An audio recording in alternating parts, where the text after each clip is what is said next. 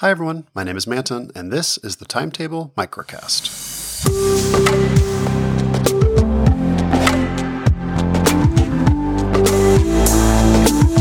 Last episode of Timetable, I talked to my friend John Hayes, who took the lead on rewriting Sunlit for version 3.0, and since then we have been working on polishing up the app a bunch, filling in the missing pieces. And just today, I've submitted the latest build of Sunlit 3.0 to Apple for approval. There's more we want to do. There's always more to do.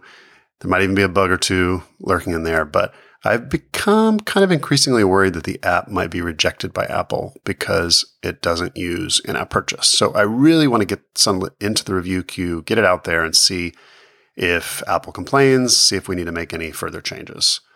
I am really happy with the latest build though.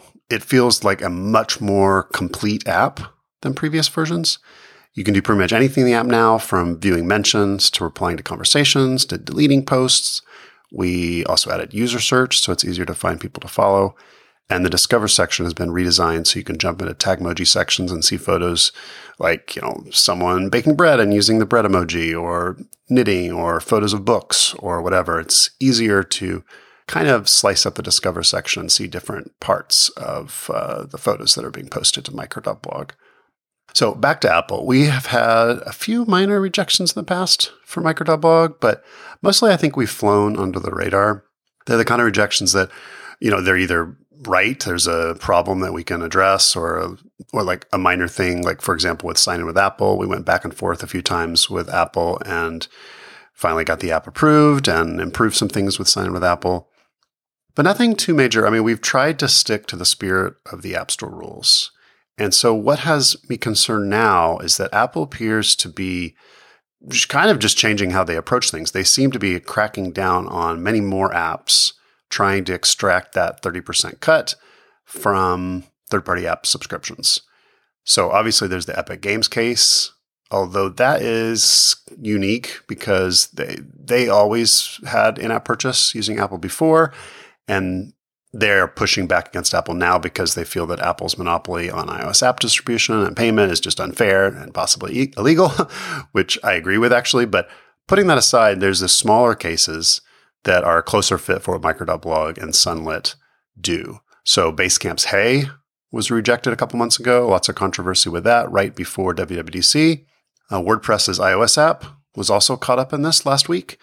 And it was resolved within 24 hours after Matt Mullenweg posted about the problem. But he also said that it had been rejected weeks before. So the update had been essentially held hostage by Apple while Matt and WordPress were trying to figure out what to do. I can't afford for this to happen with Sunlit. We've spent a lot of time on this app. We really like it.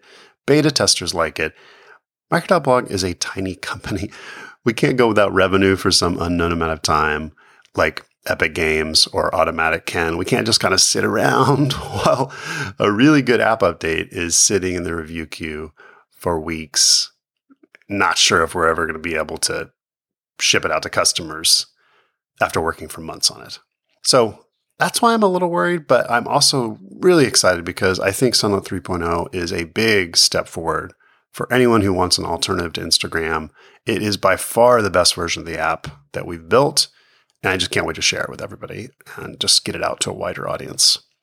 So that's it for today. If you want to hear more about Sunlit, Gene had John on the Micro Monday podcast, which is back. That was just posted to monday.micro.blog. Check that out in your podcast player. And we have a public test flight link for Sunlit. If you haven't tried it yet, go to sunlit.io. We have a link there, and you can sign up and try the latest beta even before it's out in the App Store. Thanks for listening. Talk to you next time.